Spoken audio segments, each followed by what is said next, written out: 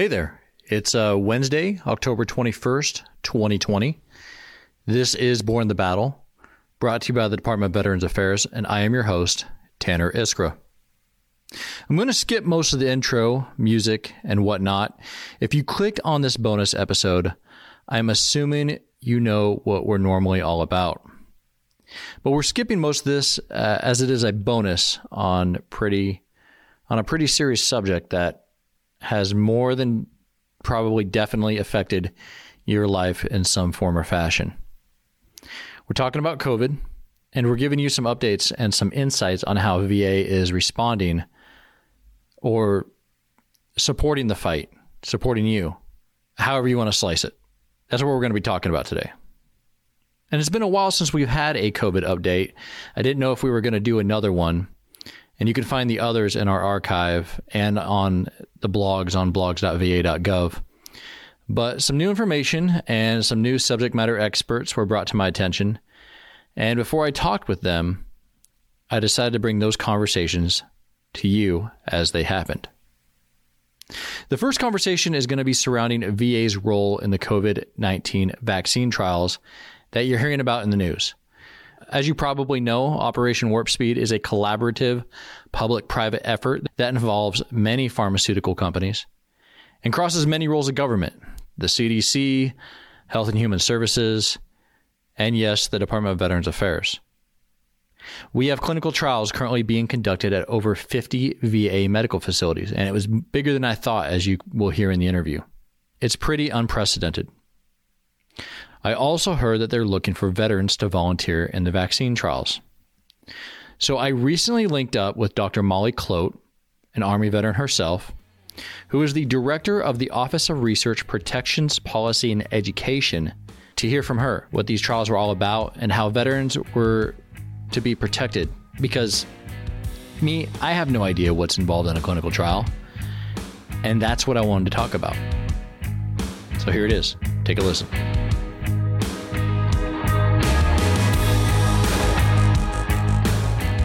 Now, you are the Director of Office and Research Protections, Policy, and Education. Doctor, that's a lot of words. What is that's a lot of government speak. What does all that mean? It is a lot of government speak. And it really boils down to, we are the office that oversees human subjects protections in all of the research that the Department of Veterans Affairs conduct. So we set the policy. We run the central IRB, which is an institutional review board, which does the ethical review of some of our big multi-site studies across VHA, the Veterans Health Administration. And then we're responsible to do the education of people in the protection of human subjects. And it's a great mission to have. Because we really serve not only the veterans who we're protecting in the research, but we get to interact with the researchers. We get to see all the different research that's going on across VHA, and it's just a wonderful mission. Very good. So, and you're a veteran yourself, correct? You went to ROTC at JMU, former colonel? I did. Yeah, I served 30 years. I retired in 2018 from the Army. Gotcha. Do you know retired Lieutenant General Raymond Mason? I don't. He's currently running the Army Emergency Relief Fund, former guest. He also went to JMU. Actually, he said he helped stood up the ROTC program at JMU. And so you being a JMU ROTC alumni, I thought maybe there was a connection there. No, I will look forward to hooking up with him at some sort of alumni association meeting and finding out more about his efforts. Okay, yeah. No, he's in our archives here at Born the Battle, so if you get a chance, go ahead and check it out. Okay, first of all, how did you find your way from the Army to this position here within VA?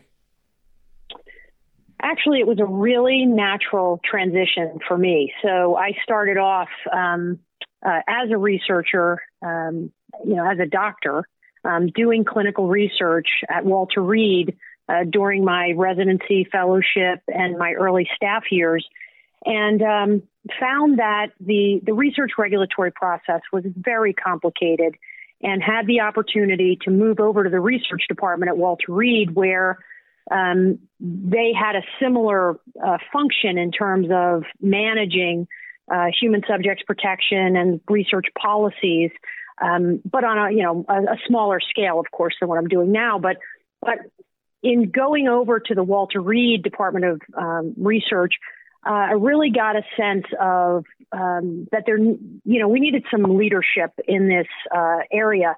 And I joined that department. I helped them streamline function, ultimately oversaw the similar process for the 8 Army medical centers.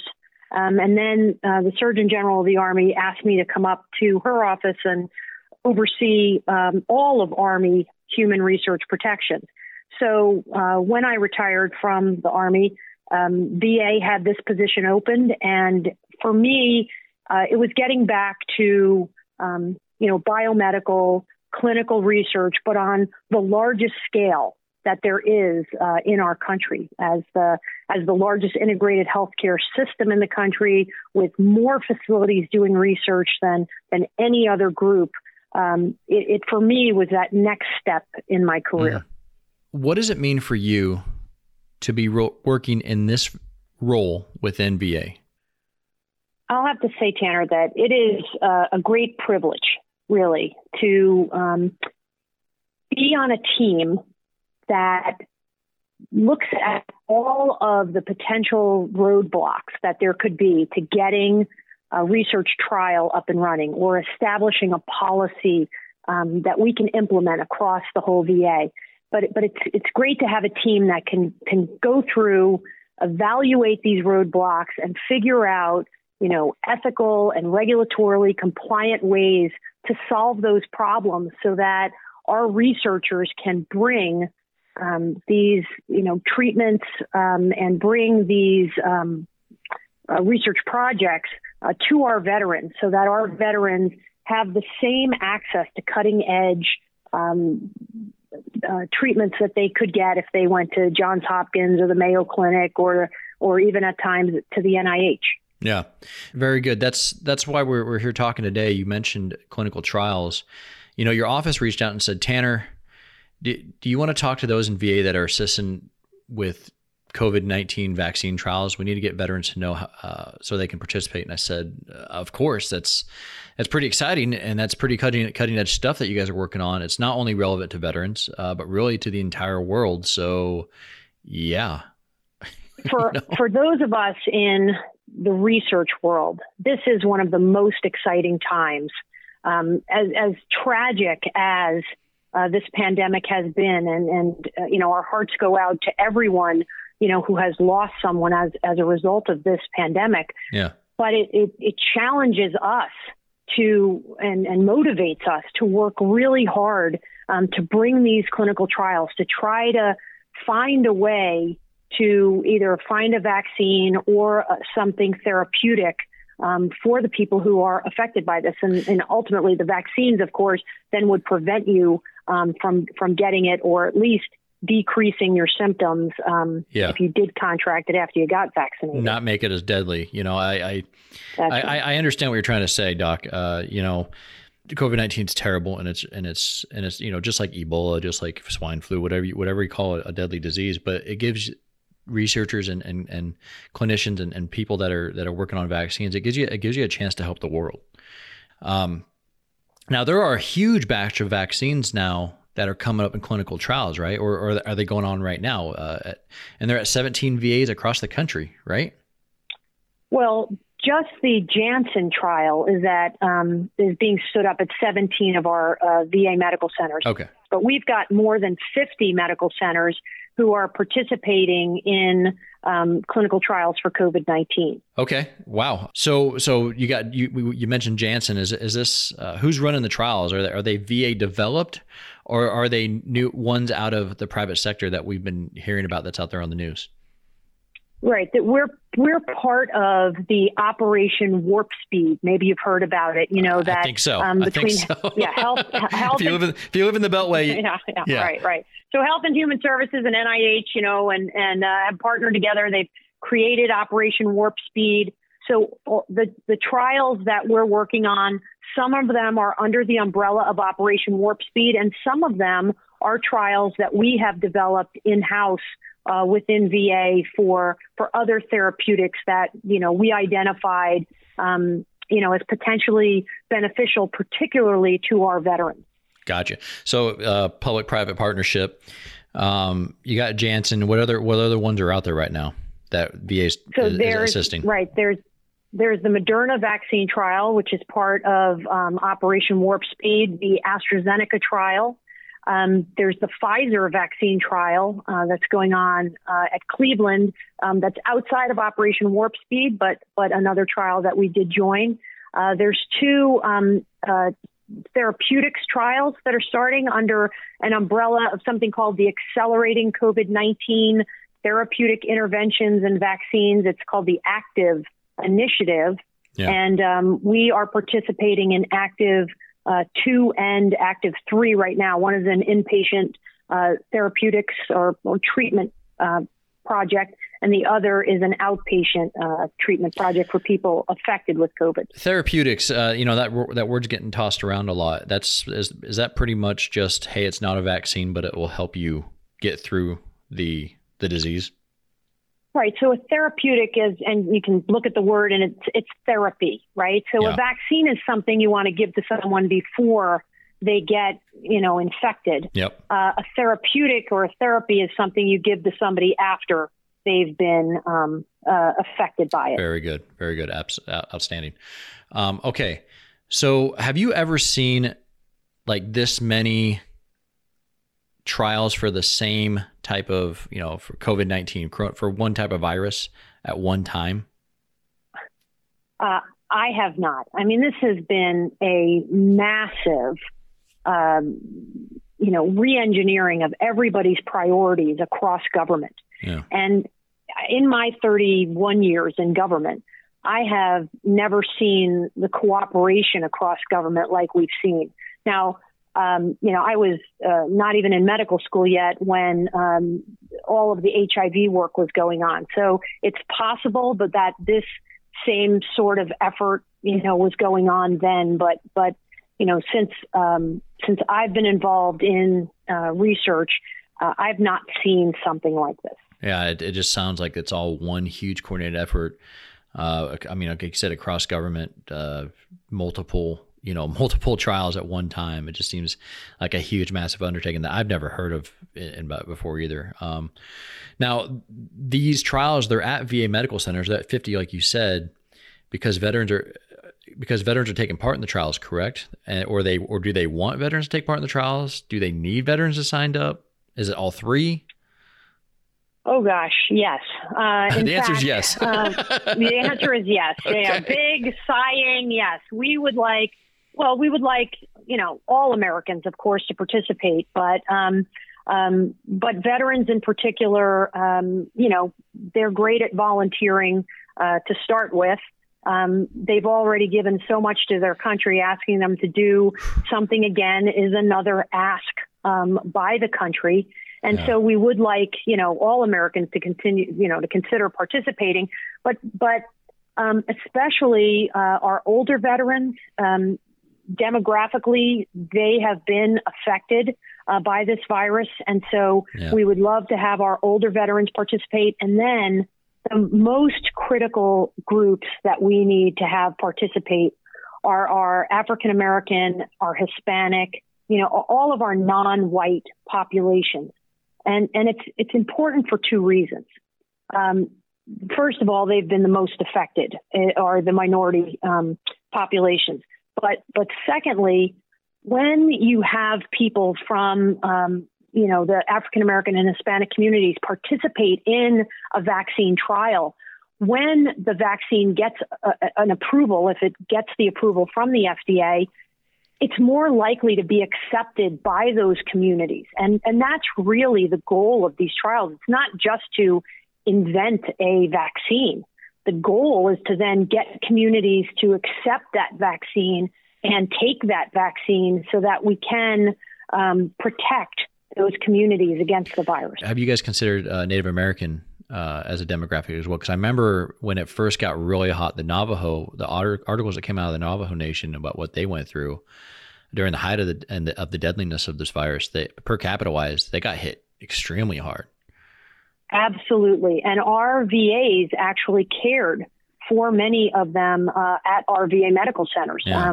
We have a fourth mission in VA to care for citizens who are non-veterans when there's, an overflow or a need for that. And we did help the Native American population. Yeah.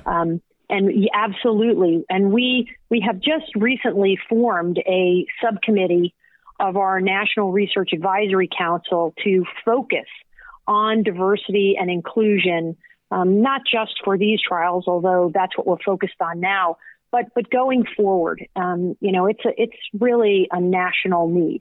Yeah, because you want to make sure it works in all demographics. You want to make sure it works in all physiological, sectors of the human experience, right? Well, that's right. We're learning that, genetics and all kinds of factors play into our immune systems. And so, Gotcha. And that's what a vaccine works on. It works on your immune system. And so we want to give these vaccines the broadest exposure that we can during these phase 3 safety and trials to see if they actually work and protect against the virus, so that we can make sure that they do work in all the different populations. Gotcha. Tracking. I understand it and I get it. But to me, man, it's kind of scary to take part in a vaccine trial, especially with COVID-19. I have a spouse that's high risk to the virus. You talk about protections. What precautions are taken with someone that takes part in a vaccine trial? Right. So what is really important to know is that when you're in a vaccine trial, we're not giving you any type of an infectious agent. We're not going to make you contagious, right? We are giving you a vaccine that's going to build up your immunity against it, but you're not going to become contagious by participating. And just because you participate in the vaccine trial, we also don't want you to stop social distancing or wearing your mask or washing your hands or not touching your face or all those sorts of things. We want you to continue taking all of those same precautions if you participate in the trial. So it's not, hey, take a vaccine, you're taking a little bit of the virus, or hey, it's not, so you're going to, get a little bit sick to see if it fixes it, or hey, it's not, take the vaccine and then go to a concert or anything. We're gonna host a vaccine concert, to see if any of this works. We're gonna have some controls in there. See, I don't know. Absolutely not. I have no idea how it works. and I completely understand that is, and there are people who have talked about what are called challenge trials, right? Where you give someone a vaccine and then you challenge them with the agent. It's what we do with malaria. Okay. But we have a cure for a certain strain of malaria that we do challenge trials for. Right now, we would not consider it ethical to do a challenge trial against this virus because we don't have a full-on absolute cure. Yeah. Right. So we wouldn't do that today. Or a therapeutic that you for sure. It's like, hey, this is it. That's right. Tracking. Okay, very good. Now, how long are the trials? How long is it? How long are you? If say I'm like, hey, okay, I'm in. Let's do it. How long is that trial going to be? So each of them vary in length depending on what has been approved by these ethical review bodies for how long they think people should be followed. But on average, they're about 2 years. Okay. And to start, it would be come in, get all the screening done, and then get your vaccine. Now, some of the trials, it's a 2-shot regimen, right? You have to, like some of your other childhood immunizations, you have to get 2 or 3 of them for it to be fully effective. And then for other of the vaccine trials, it's just one vaccine. So it's one shot, and then you're finished. But what we want to do is track you closely. And that, I think, is part of that safety that you were talking about earlier, where people who come into clinical trials have a lot of oversight. And there are a lot of stopping rules that are built into these trials to make sure that they are safe, right? So So we're at phase 3 in the trial, in how you put a trial together. So there's a phase 1 that's just a few people, a phase 2 which gets you up to about 100 people, and then a phase 3 trial now, which is like 30,000 people. And what we are looking for are signals of, are there going to be problems when you introduce this vaccine into a larger community? Yeah. But there's a whole groups of people that are watching this on a daily basis who have the ability to stop if something's not quite right. Yeah, very good. So there's continuously monitoring during the trial, during the time of the trial. Absolutely. Okay.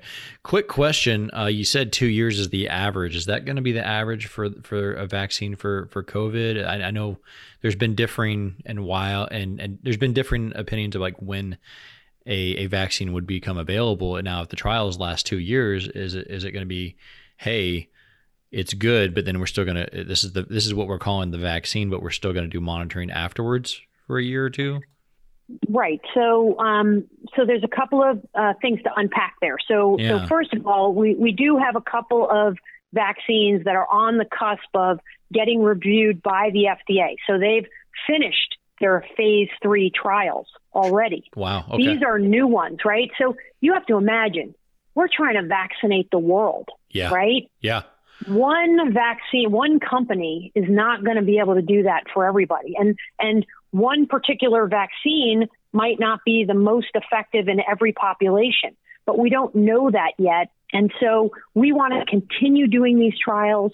We want to continue learning, from these, and we want to continue to monitor what potential health effects there might be. Yeah. And so just because, one vaccine might get what's called an emergency use authorization from the FDA to begin to start vaccinating people because it got through phase 3, it doesn't mean we want to stop all these other trials. Yeah, it could mutate, could do a lot. The virus itself could move. So you got to continue monitoring and trialing, and I hear all that. Now, is there payment, or are they asking for volunteers? Well, we ask you, we of course, all research in the United States today, you are required to volunteer. I mean, you volunteer. You're not required to volunteer, but you volunteer. Yeah. The requirements of the ethical review boards is that people volunteer. There is no one that can be directed. There's misconceptions out there that the military can be ordered into these kind of trials, and they can't be. All of this has to be voluntary. Okay. And but the companies do give monetary compensation for your time and effort and things like that. Each, the amount of which varies depending on, how many times you have to come in and be seen and all sorts of different factors. It differs on different companies tracking. Okay. So say a veteran is hearing us and they're like, all right, cool, I'm in. Let's do it. How do they take part in these trials? How do they sign up?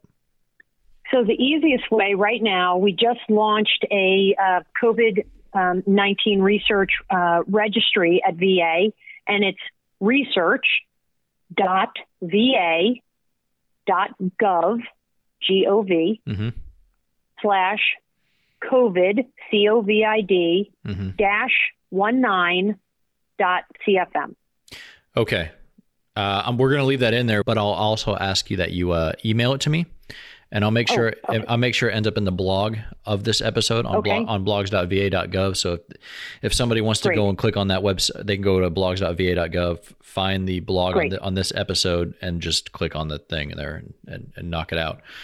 Very cool. Dr. Clote, we've had a very short conversation, but I think we've covered a lot of ground. Is there anything I might have missed or didn't ask that you think is important to share with anybody that's listening to this? I think the biggest thing that, we keep talking about is not only for the vaccine trials, but for everyone's just general health. And we had a meeting this week with the U.S. Surgeon General, Vice Admiral Adams, who reminded us that everyone getting the flu shot this year is going to be critically important. because symptoms of the flu can seem like symptoms of COVID. And if you get your flu shot, and you're going to be less likely to develop those types of symptoms, less likely to be going into hospitals where, you might get exposed to, all kinds of different things. So I would just put in a plug for everybody this year to get your flu shot. And when there is a vaccine available, consider it for yourself, consider it for your family, consider it to try to get life back to normal. I would just ask people to, to just think about participating and getting a vaccine. We know each year that only about 35 to 40% of Americans get the flu vaccine every year. And really want to stress that if there is a year in the past that you haven't gotten your flu shot, this is the year to get your flu shot. So I'll leave it with that, Tanner.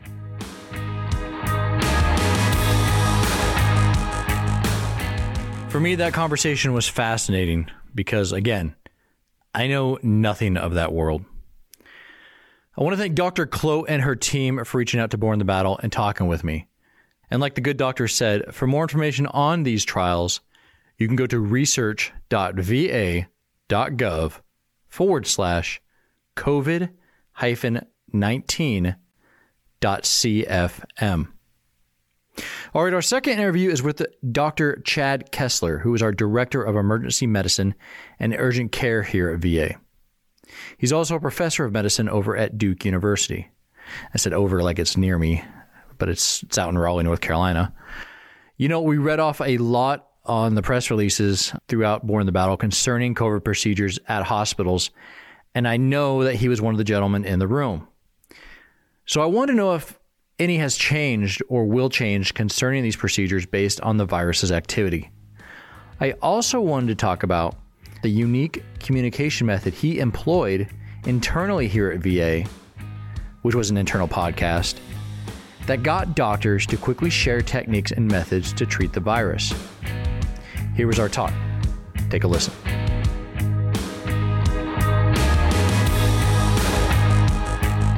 Welcome to Born the Battle, and thank you for taking the time to come in and talk with us about emergency and urgent care and how VA has responded in the current world we live in. Yeah, thank you for having me. It's a pleasure. So, Chad, you oversee 141 emergency departments and urgent care centers. You must have been in some of the discussions when COVID was hot, when VA conducted some of its fourth mission down in New Orleans and some other places. Did we do some of that in New York as well?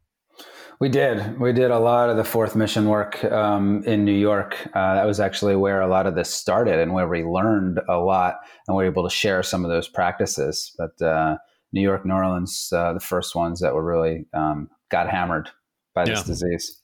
Yeah. Did emergency care have a role in some of that?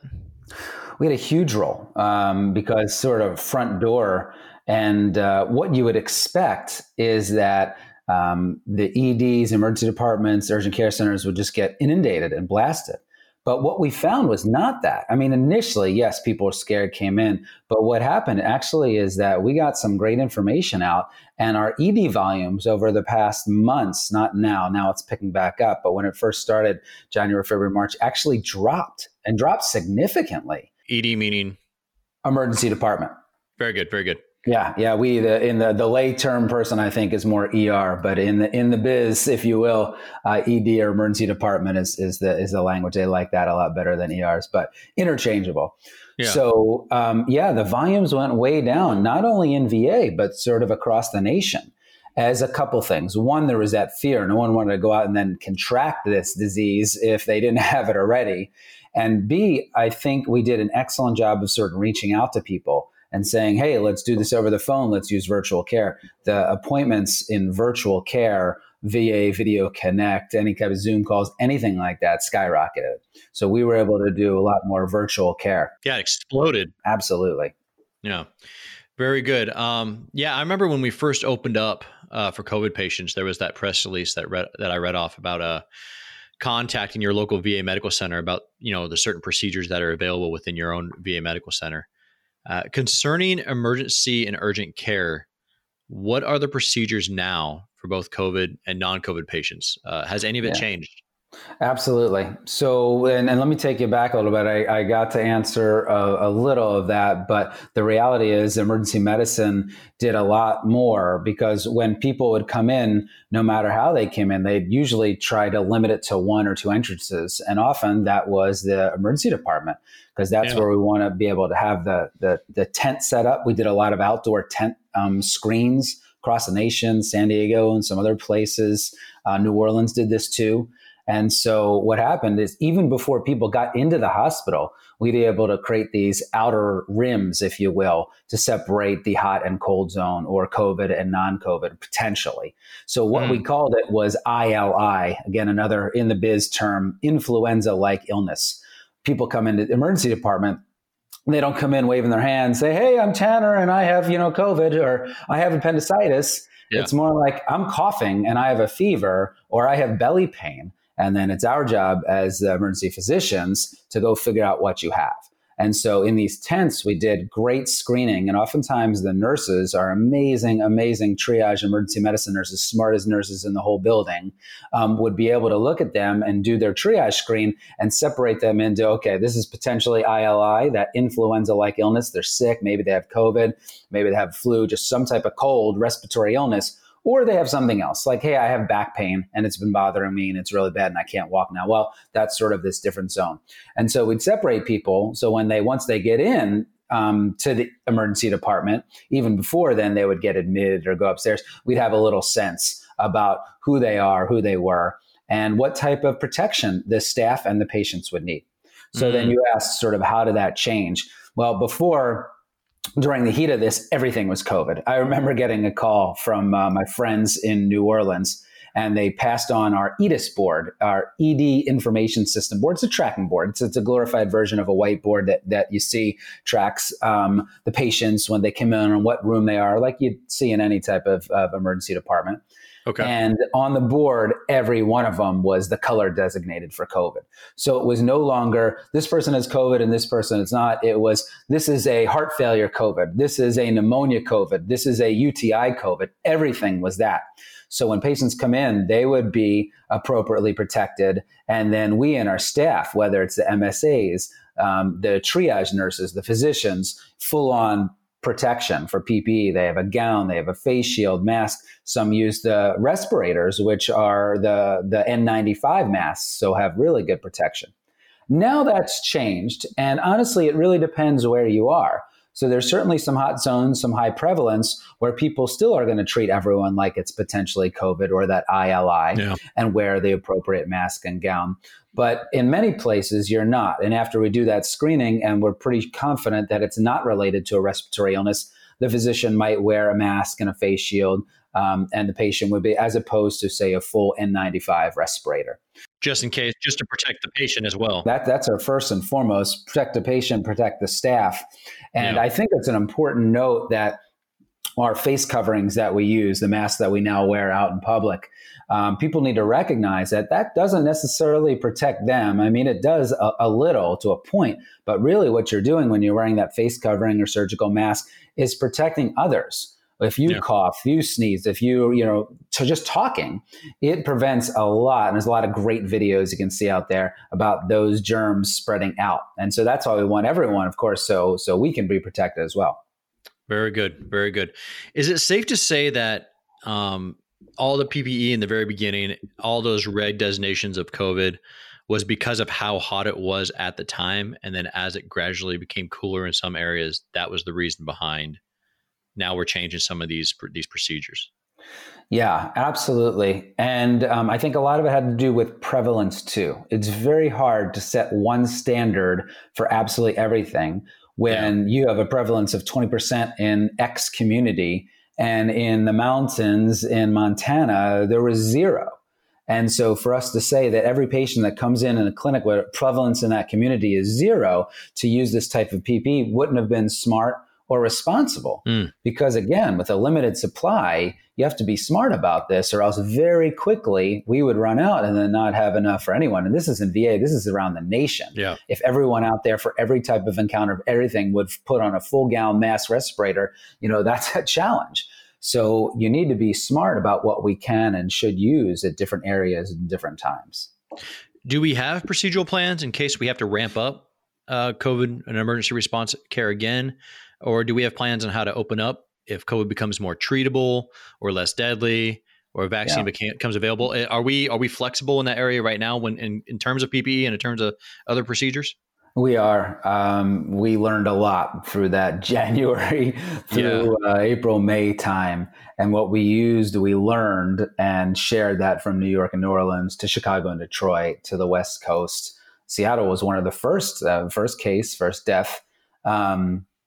And then it never hit. They did such a good job with socially distancing and appropriate PPE and good community standards that really Seattle was largely spared. Again, you can't say that everybody was hit to some point, but not nearly like what we saw in New York and New Orleans. Yeah. And so what we did is we learned the VA, one of our superpowers is the fact that we do have 141 EDs and urgent cares and 150 plus sites, and we can cross level. And if somebody is not using their 12 ventilators in a site in Vision 10, in our network 10, say in the upper Midwest, that we can share some of those with another site that is. Maybe they need to come into Chicago or Detroit or on the East Coast. And we can easily transport those supplies, ventilators. And we did that.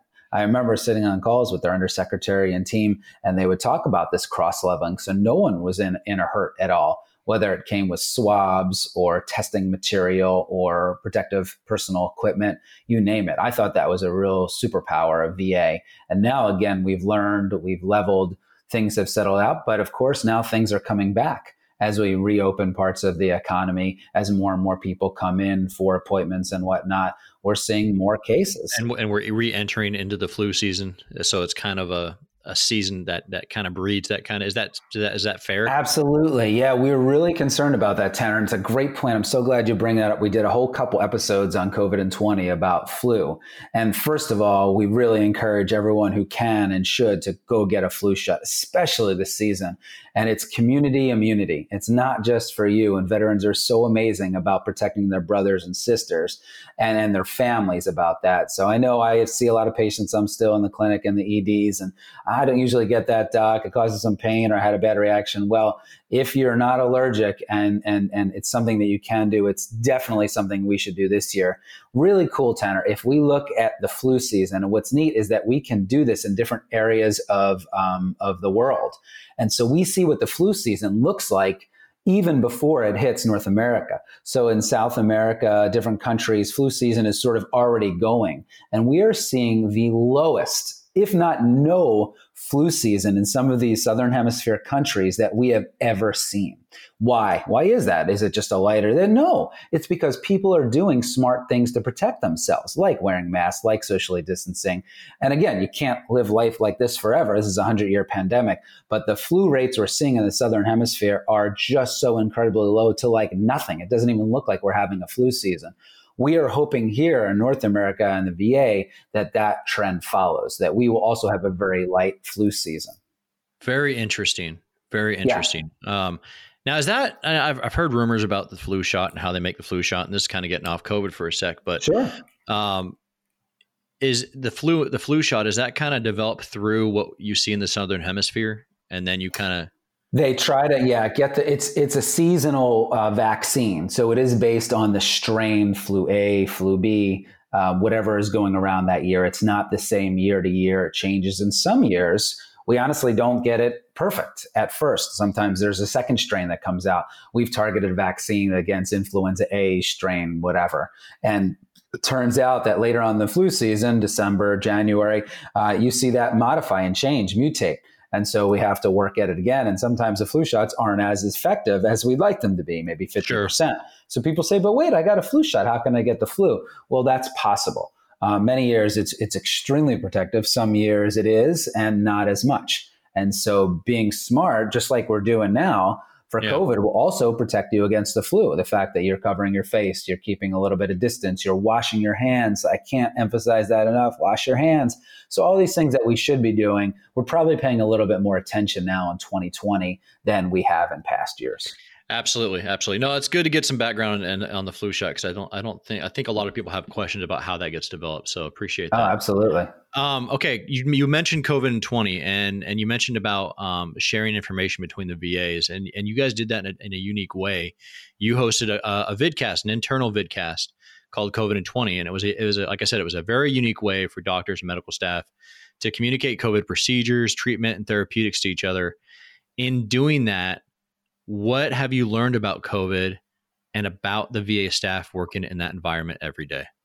Yeah, neat. And been just so, I don't know, I can't tell you how exciting it has been. We started it off very small, homegrown. We wanted to share the lessons, like I said, from New Orleans and New York with the rest of the country, because there was clearly waves going on. Yeah. And so when I got calls from Julie Slick in New Orleans saying, Chad, I haven't taken off my gown and PPE this entire 12-hour shift. I intubated 7 people, and this is crazy, and we can't do business as normal. I said, my gosh, we got to learn from this quickly, how you're doing prone ventilation, different intubation strategy techniques, how you're screening. Why does everyone need to develop this 150 times? So we took what we learned from New York and New Orleans, put it up on the air, grabbed some people after their shift. This was low tech, let me tell you. Yeah. Put on the Adobe Connect, flashed it open, and there you go. And we had 600, 800, 1,000 people tune in. And again, this wasn't so much a veteran facing as a staff facing to educate our front lines. It was from the front lines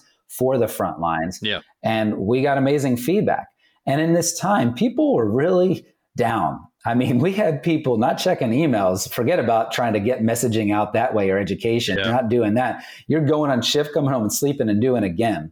And so what we found is that we needed to find a unique way to get this information out to the field, to the front lines really quickly. We weren't waiting for New England Journal of Medicine articles to come out for these folks to read.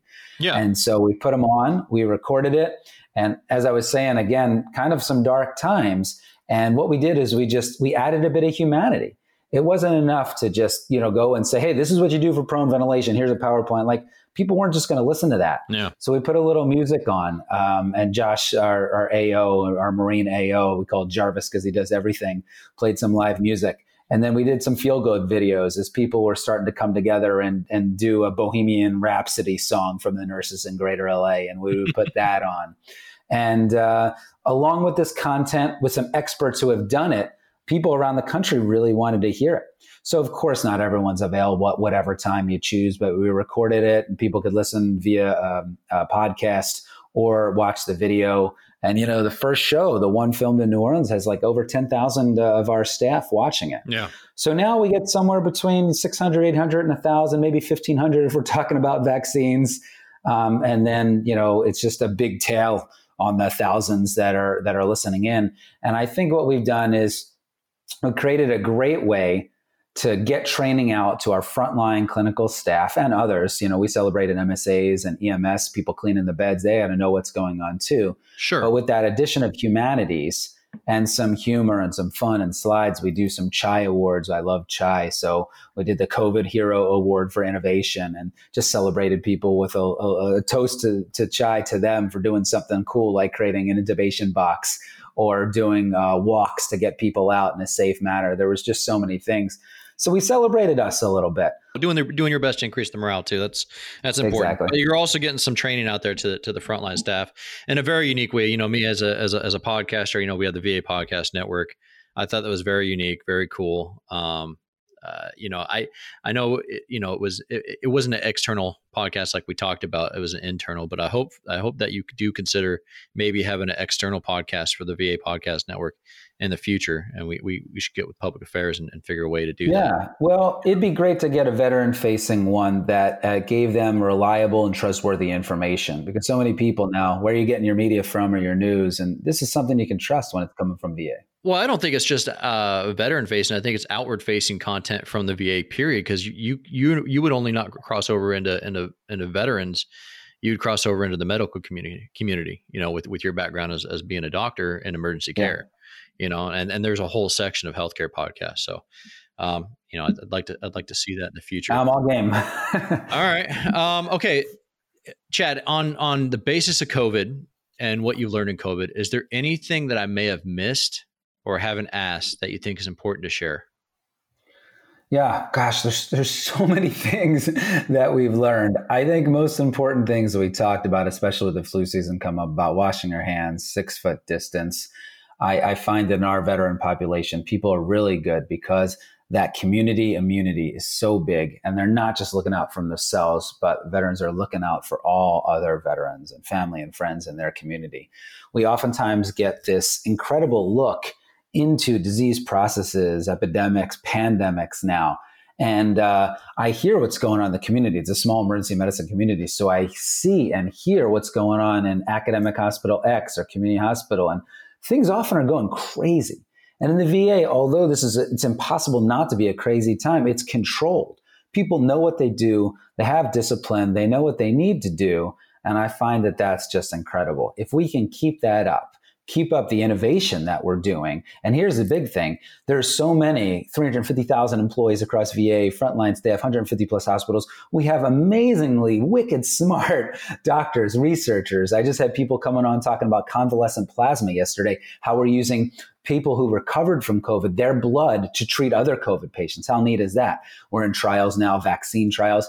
Yeah. We need to get this stuff out there. So we can't have someone in Durham doing this amazing thing and someone in Boise, Idaho have no idea what they're doing and have to recreate something.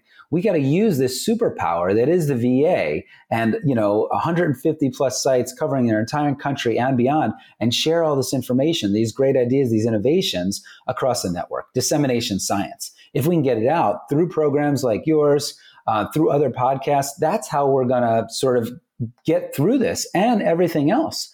We are the largest integrated healthcare system in the United States. That has something to say. Bigger than Kaiser, bigger than Intermountain, bigger than any of the academics. And we have, again, the best and the brightest people. You pull them in, you share what they're doing, it leads to better and veteran health care. If we put that wellness piece in, and I think that's a big point, Tanner, we got to have that time for wellness to take care of us. Happy employees will make happy veterans, that same Southwest thing, If they're happy, the people who are flying are happy. Well, I'll tell you what, if the doctors and the nurses and the MSAs and clerks are happy, our patients are going to be happy. Our care is assumed in the VA. When you walk in, you are going to get outstanding medical care from nurses, from doctors. It's everything else that's going to put us over the top. It's greeting and say, "Hey, Mr. Johnson, how you doing today?" Instead of Johnson 4715. That's not the way we greet veterans. It should Absolutely. Be that friendly smile. If we can do that, we're going to win. I want to thank Dr. Kessler for reaching out to talk with us about his department's past, present, and future role as we fight this virus. For more information on VA's emergency medical care, you can visit va.gov/community care, and you can navigate to both COVID-19 guidance and emergency medical care tabs. That's it for this bonus episode of Born the Battle. As always, if you like this podcast episode, you can hit the subscribe button. We're on iTunes, Spotify, Google Podcast, iHeartRadio, pretty much any podcatching app known to phone, computer, tablet, or man. For more stories on veterans and veteran benefits, check out our website, blogs.va.gov, and follow the VA on social media: Facebook, Twitter, Instagram, YouTube, Rally Point, LinkedIn, DEPT Vet Affairs, U.S. Department of Veterans Affairs. No matter the social media, you can always find us with that blue check mark. Thank you again for tuning in here to Born the Battle, and we'll see you right here on our normally scheduled day on Monday. Take care.